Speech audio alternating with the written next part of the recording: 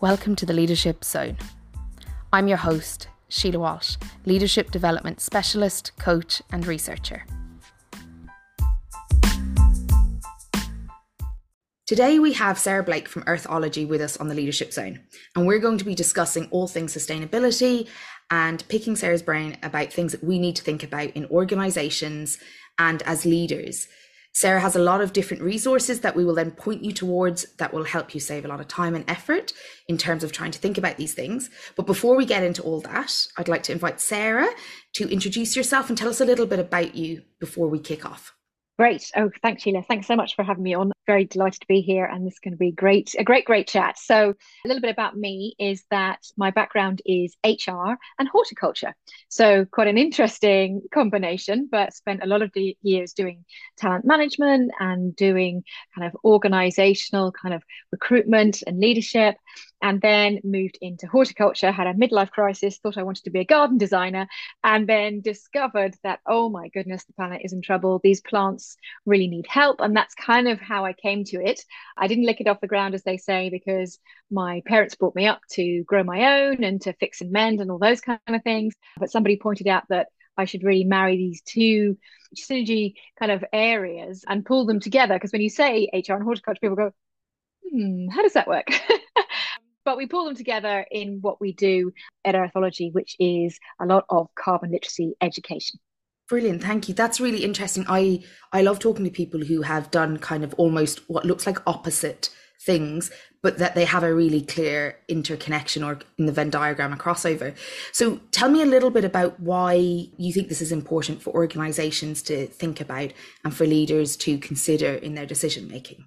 Okay, so certainly sustainability, it has moved up the agenda in terms of where it sits and strategy. So you've got a lot of regulations coming down the track. We've got CSRD, which is the Corporate Sustainability Reporting Directive. I can't even say it today. But we've got a lot of things like that coming down the track, which really, they prevent people in some ways from doing business as usual, which is great, but they also pose a little bit of a risk for some people who maybe haven't thought about this. And certainly if you are not actually coming under the regulations yet, and maybe you're working in a smaller entity, it's going to affect you, because actually what's happening is the larger companies are pushing it out through their supply chain. So it's affecting the smaller companies as well, because they are going to have to start reporting on their emissions now, because it's in the scope 3, as we say, a bit of technical jargon there, but it's in the third scopes of emissions of the larger companies. So everyone is now going to have a touch point. And also, I think more and more employees really want companies to be doing something about it. You see this in the latest Deloitte reports on millennials and where they're at. You see this across the board. Paul Polman did in the US and Europe, really do want their companies to act on sustainability. So it's coming much more to the fore than it ever used to. So it's a high priority, I would say, to integrate sustainability with the company strategy. I really love that, because I think it's important to acknowledge that obviously legislation puts companies under pressure, but the reality is, and we've seen it with some other kind of initiatives where larger companies have pushed it out. So for any smaller suppliers or smaller organizations, we've had to gather and report on different things in order to be able to even get past a proposal threshold. So I really like that, while it might not be for everybody who's listening to this, the organization may not fall under it. There's also the reality that a lot of tenders and proposals and future work contracts will integrate this. And to be honest, I'm delighted to hear that, because I think that when people think about the impact of their behavior and their decisions, and I think around sustainability, and anyone listening to the podcast will be fed up with me mentioning inclusion, we just tend to be more conscious, and it tends to have better outcomes than if we just continue forcing a kind of business as usual, easiest method, not thinking about the ripple effects or the ramifications. And then when you talk about millennials, I think that's really interesting, because there's a lot of talk about different generations in the workplace, and there's lots of surmising about it. But what's been really interesting has been the requirement I see of newer generations coming in and expecting organizations to behave more ethically, that not just money-driven decisions. So tell me how that's influencing the types of leaders or organizations getting in contact with you. What are the kind of motivations at the moment bringing them into contact with you? Yeah, I guess a lot of it is the aforementioned kind of regulation, but also I think there is generally somebody from within the mid management to senior leadership team who come to me and say it's either the employees are asking them for what, like, we need more stuff. We want to have a green team. We want to see what we're doing in terms of carbon reductions within our own company, or they've been asked by a client what they're doing about sustainability. And therefore they're like, okay, well, I don't have any information to go to, so I need that. And what we're seeing, and you mentioned diversity inclusion there, and I think that's such a really good point, because under the CSRD regulations, there is a huge piece on the workforce. It's going to be under the new EFRAG rules, and it's going to be where people are going to have to report everything that perhaps, they might have done if you were a big company anyway, but certainly it's going to be expanded. And this, if you're also looking at B Corp certification, this will be no surprise and nothing new to you, because it's very important to have, cognitive divergence. It's so important within sustainability to make sure that we don't have a singular mindset going forward to approach these problems, because if we do look at it from a one-sided view, we don't necessarily get the whole picture. And indeed, Carbon Brief just came out with a whole list of scientists who are based in the global south, because they felt like it was very Western approach. It was kind of one-sided, and we need more voices, and we need different voices in the story when we're going to combat such a problem. Yeah, it's really coming in so many different areas, but a lot of it is workforce up as well as regulations down. I think it's really powerful to think about the kind of expectations that the workforce have of organizations, but also of their work environment. But it's also quite interesting to see this kind of social shift towards more ethical expectations of each other and workplaces in general, which then kind of lends to the likes of sustainability being, a hot topic, but also it leads to leaders having expectations of them that previously they didn't. So I'm thinking about a lot of the time when I get into the room with a senior leader, they did not get to that room because they were inclusive, and they didn't get to that room because they understood sustainability or they thought about ripple effects. They got to the room based on measures that are starting to become slightly outdated. And that leader may have all the capacity in the world to do these things, but it may not be as safe as if they were a middle manager saying, I don't know, help, as it might be now that they're in a senior leadership position, that they're very visible to actually say, I don't know what to do about this inclusion thing. That was never on the agenda. That's not how I got here. I don't know what to do about that sustainability thing. It was never on the agenda. Can you talk to me about kind of the ways that senior leaders could confidentially and kind of in a very safe way access the kind of advice and support that they might need around these kind of changes in advance of it becoming a requirement, actually, that they can step forward so they're a little ahead of the curve? How can they do that? I guess there's a number of ways. And I guess if you are a successful leader, you're probably a reader, right? So that's a really good place to start, is to start learning and educating yourself. And in the education piece, we run carbon literacy courses for senior leaders. We do them as an open course, which is also nice if you are not in a conflicted environment where, you don't feel that you are worried about sharing confidential information. We've done this actually in Airfield Estate, which was a lovely, sustainable place to be, an urban farm. And it's amazing what comes out of that. The last course that we did, we're currently getting those people certified, so carbon literacy certified, which is brilliant because it means that you can have a little badge, you can show off to LinkedIn, the world, the workforce, that actually you have got a carbon literacy certification and that you understand the climate crisis and what needs to be done. I think that then gives people the confidence to go forward and lead. So we've had people come in who are non-execs, execs on boards. It's not just necessarily for the current leadership team, but also for the execs and non-execs, because they're coming at it through the board meetings, etc. And they're also, we're finding, a little bit unsure of what their part to play is. They may be seeing that the entity has done something in terms of maybe scope 1 and 2 emissions, but they're not sure what that means. And they don't want to, be seen to kind of be the one who's like out of place. So that's definitely the first place to do it. And we can certainly run it in-house as well. I think that also works very nicely because it's a great way to get the team together. I think everyone wants to work towards a more sustainable planet and keeping within planetary boundaries. So we find that this is a really good one to do a team bonding, team management, whatever you want to call it, session on, because it's a safe space. We assume that, people know nothing and we start from the beginning, and, we bring David Attenborough in it. So, it's all about being more mindful in your choices and thinking about how you might run a more sustainable company and how you might decarbonize your business. But there are no, if you're in an area which is maybe, you know, a little bit tenuous, or people are like, okay, well, that's not exactly the most sustainable, we look at how we can make that work. So there's lots of ways to do it, but I definitely think that education is key, and that's the best place to start, is to do a course, get yourself up to speed, and there are lots and lots of courses out there now. So I definitely recommend that as a first place to start. That's really lovely. I love the idea of holding something in a sustainable venue.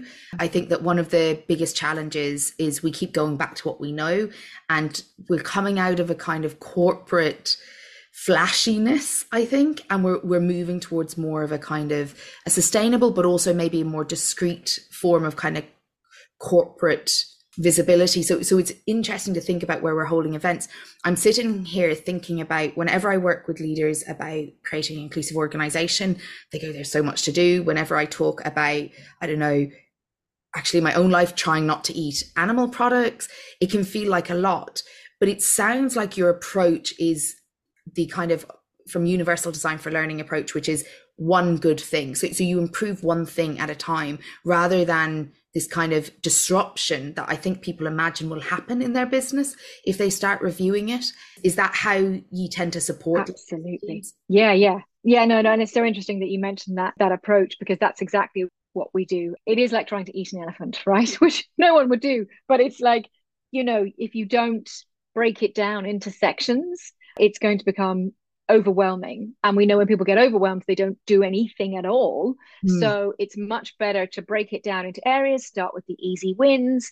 People see that there's traction, and then they start to come on board. It's educating the entire team, because once you start to give people a bit of agency, certainly within the green team, to let them know that whatever they're doing will be taken seriously, and that actually what people are doing, certainly if you're looking at employee commuting, if you're looking at, like you said, like choices within the canteen, or you're looking at all of those things like how do people engage and in equity and diversity as well, because that fits under the sustainability umbrella. That, you know, we find that certainly when we're talking even to HR, senior leaders in HR, that they're going, oh yay, like I've ticked some of the boxes already, I only need to kind of round that up a little bit, and then I can bring in the sustainability threads. So it depends, you know, which vertical you're looking at, but there are so many touch points for everybody. So I certainly wouldn't say, you know, if you think you've already got a sustainability lead, you do or you don't, you can still have lots of touch points on sustainability. So there's something that everybody can do, and it's definitely one step at a time. And I really love that, because it's a little bit like inclusion. You might need a team whose work it is business as usual to help continue it. But actually, unless everybody owns it, it's not something that can be really impactful. And what I'm hearing a little bit there is that actually, regardless of whether you have someone leading on this or not, you can make decisions. And it's making me think about the venues you pick, whether you're meeting in person or working online, the suppliers you're using, whether they're green or not. There are things you can think about and make choices on that might seem small, but might be really important in terms of if everybody in the organization was making a decision of this nature, it might have an impact, while maybe the more traditional formulated route is being developed or is having to be kind of considered at the moment. Because I do know that for a lot of people, that this is sometimes like on the side of the desk work, just similar to inclusion. It's like, this is your add-on. And one of the things that we've been doing in inclusion, and I'm curious about your thoughts on this, is when organizations say to me, I want to be inclusive, I say, well, then where is that in the promotional and performance reviews? How are you embedding that as something we actually care about and measure? And I'm wondering if with sustainability, that is something that could be really helpful if you wanted an organization of people who are conscious of it, that actually in both performance reviews and promotional opportunities, it's part of that thinking and decision making. And obviously, coming from a HR background, which you do and I don't, I'm wondering what your thoughts are about that type of approach.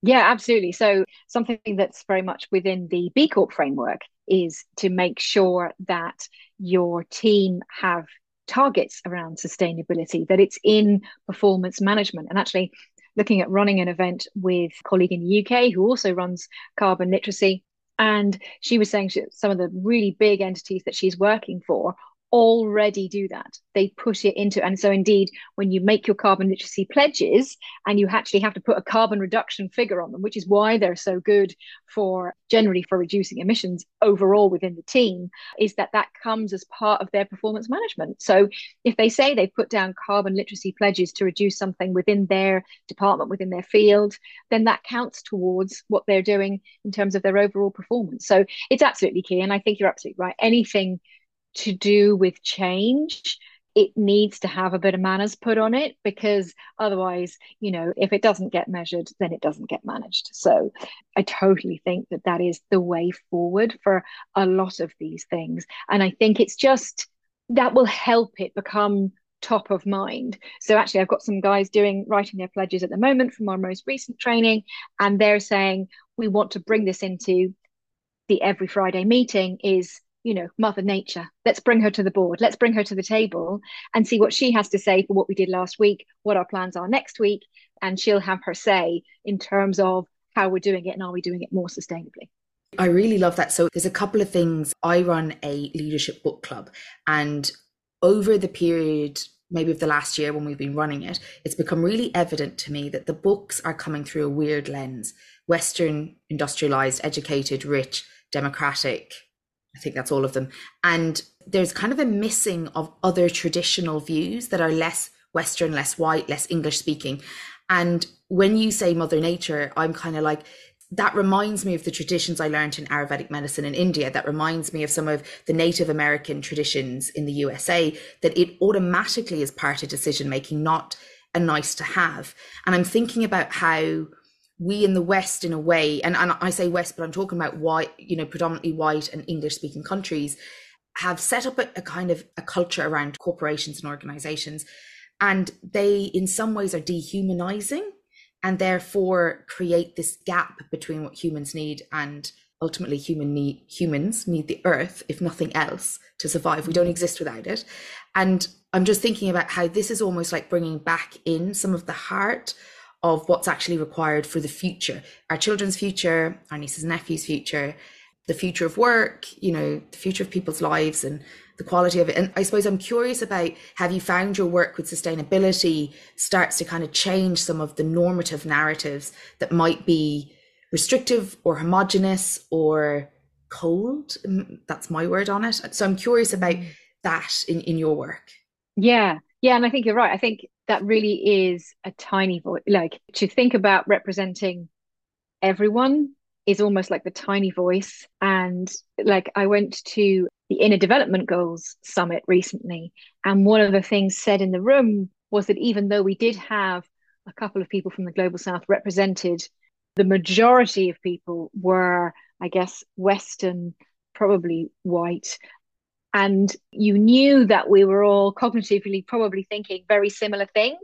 And yet, when we were brought into breakout rooms with people from very different backgrounds and very different livelihoods, it brings a whole different perspective. And they do very much bring that soul piece. And I think that is really important, because I think it's that sense of place, sense of who we are, that they have very strongly. And they also have it, it is that affinity with Mother Nature. And I think even with AI, right, like where we're going, AI doesn't necessarily have soul, but we do. And it's keeping that part that I think we're going to need moving forward to keep Mother Nature as the ultimate boss. Because, if we don't, sustainability, meaning that actually, sustainable business, heretofore was all about the continuity of business, keeping your business going. And I think we still hear podcasts that are about that, as opposed to sustainability in its full sense, which means being able to continue your business. Because if you don't continue to answer to Mother Nature, the finite resources that your business depends on are ultimately not going to be there. And then therefore there is no continuation of business. So I think we need to listen to all of the voices and include them, I think, because actually it makes for better decision making. The research says that again and again, Sarah. So I'm all over that one. I'm thinking about, often when people come to me for coaching, they might say something like, I just want to talk about the leadership stuff, not my personal stuff. And what I find interesting is you cannot lead unless you're a person. in terms of in organizations at least. So your personhood comes first and then comes your leadership.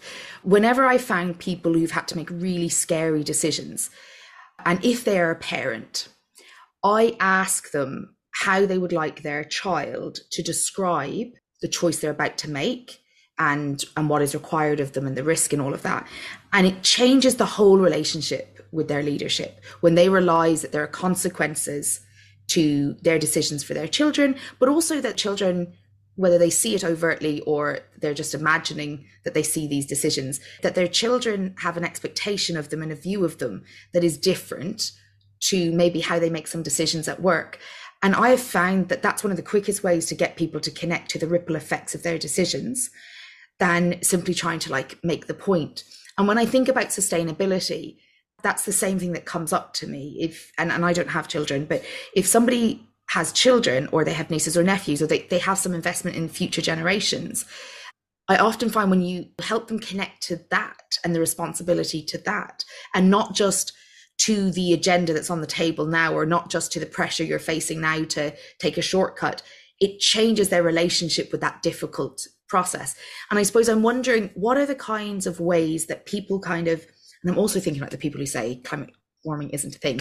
And I'm thinking about what are the ways that when people walk into work with you, maybe have some resistance or they don't believe or they don't think it's their role, what are the kind of moments that help them move into, I can do something, but I also have a responsibility, but I also want to? Do you have a sense of what some of that transformation from that mindset might be in your work? Yeah. So I think, there's a couple of things you mentioned there, but certainly the sort of, getting the child to kind of ask the question or be involved in that is key. So one of the things that carbon literacy, and where it differs from perhaps other courses in education that's out there, is that you have to make carbon pledges on an individual and on a group or company basis. So you have to think about, what can I do? What is within my power to do about the current situation? So for some people, that might be sending less emails, therefore our digital footprint is reduced, therefore CO2 is reduced.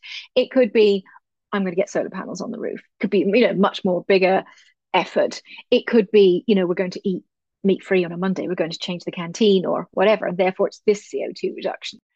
But because you give them agency to change the way that they do and operate things, they suddenly feel that they actually have a voice and that what they say and do matters. Whereas I think before that, and I think that's why sustainability is so good from a leadership point of view, because it really does help to embed that kind of sense of agency within a team. And if you don't have that, where people just, like you said, come in every day, well, sure, what's it got to do with me, etc., then it doesn't resonate with them at all. And that is a big part of why communicating climate change thus far has been so unbelievably difficult.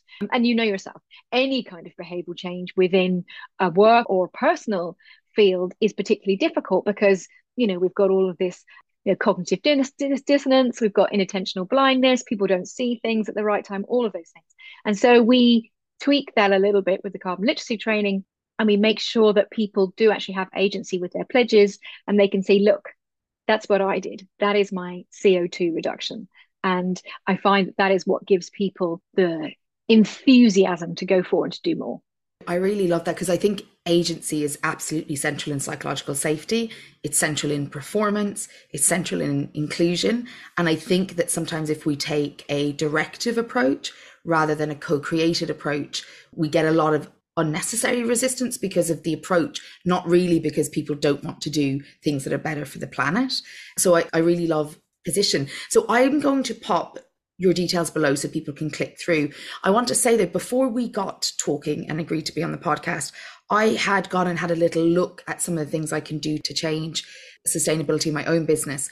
And one of the things that I kind of was really chuffed with was that I'm including it on a bi-weekly email so that the people who work with me and talk to me or receive the emails are able to see whether I'm actually making changes or I just said I was going to make changes.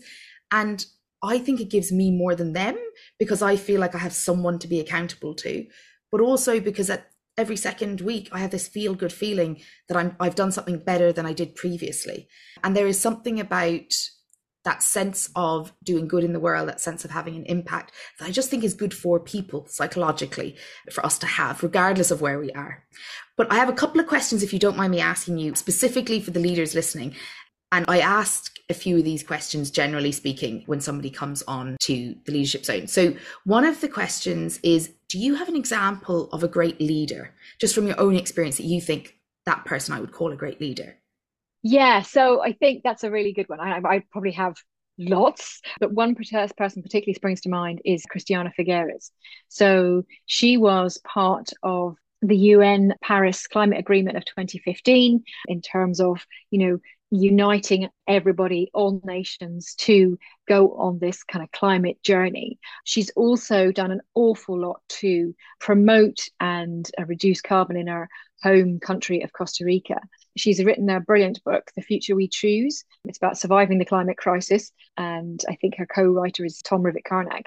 And she also has an amazing podcast called Outrage and Optimism, which are two of the things that Mary Robinson, also another brilliant leader, says that we need to take forward with the climate crisis. So yeah, I would say she really inspires me, and the way that she always has hope for the future. I really love that, because hope is one of the fundamental resilience requirements for any of us to cope, especially in the face of really complex challenges. So in terms of a quote that you love, that you'd like to offer to listeners, that might be something that supports you or you think might be something to keep in mind, do you have a quote that kind of resonates with you? Yeah, so this is a Wayne Dyer quote. So when you change the way you look at things, the things you look at change. So I really love that, because I think it does provide hope and optimism that if you just look at things just from a different perspective, then they can take on a whole new meaning, and it means you can perhaps run with a project that you heretofore thought was impossible. I love that quote, because I often find that even myself, when I'm kind of thinking, why am I doing this? That when you move something slightly, even though the situation in terms of the bricks and mortar may be the same, the angle shows you something completely different. And then you have a different way of managing it. So 2 more questions. One is a pet peeve in the workplace. Do you have any pet peeves? I think my pet peeve is that the tenure of most kind of leadership posts is generally short, which means that long-term sustainability projects, those big capex things that might be like, putting stuff on the roof, or, getting a wind turbine, or, all those kind of things are often overlooked, because there's this short kind of 3 to 5 year mindset. Like, what do I want to achieve in 3 years? And then I'm gone. Not like, what's my legacy? Which is what I want people really to be thinking. But I see it quite short-termism. So that's my pet peeve. And I would agree with you. I'm always thinking, when I do work like around inclusive leadership, especially, I'm like, what's the legacy? Not what are you going to be hailed for here? What are you going to set in motion that gathers its own momentum when you're gone, so that we can you can look at it and you can say, that started with the meeting I started, or that started with this question. And so last question, what kind of advice would you offer to leaders listening around their sustainability journey and around the things that they can do? Is there one piece of advice you'd leave us with? I think it would be to educate yourself on sustainability and what you can do to take action. As Greta Thunberg said, no one is too small to make a difference. So take that carbon literacy course, read a book like Donating Economics or Christiana Figueres' book, sign up to our LinkedIn newsletter, just start taking in those little pieces of education, bite size, like you said about your own newsletter and podcast, that you can read within, 10 or 15 minutes, or do a course, be it a day, something that just starts you on that education journey. Because as we know, knowledge is power, and it really is in this case. The more you know, the more you're going to want to know. Fantastic. And just to say, already you've inspired me now to add a book about sustainability to our leadership book club. So thank you. For anyone who wants to get in contact with you, the details are below, and they will be able to get directly into contact with you. Thank you so much for being here with us today. I appreciate it. Perfect. Thank you so much.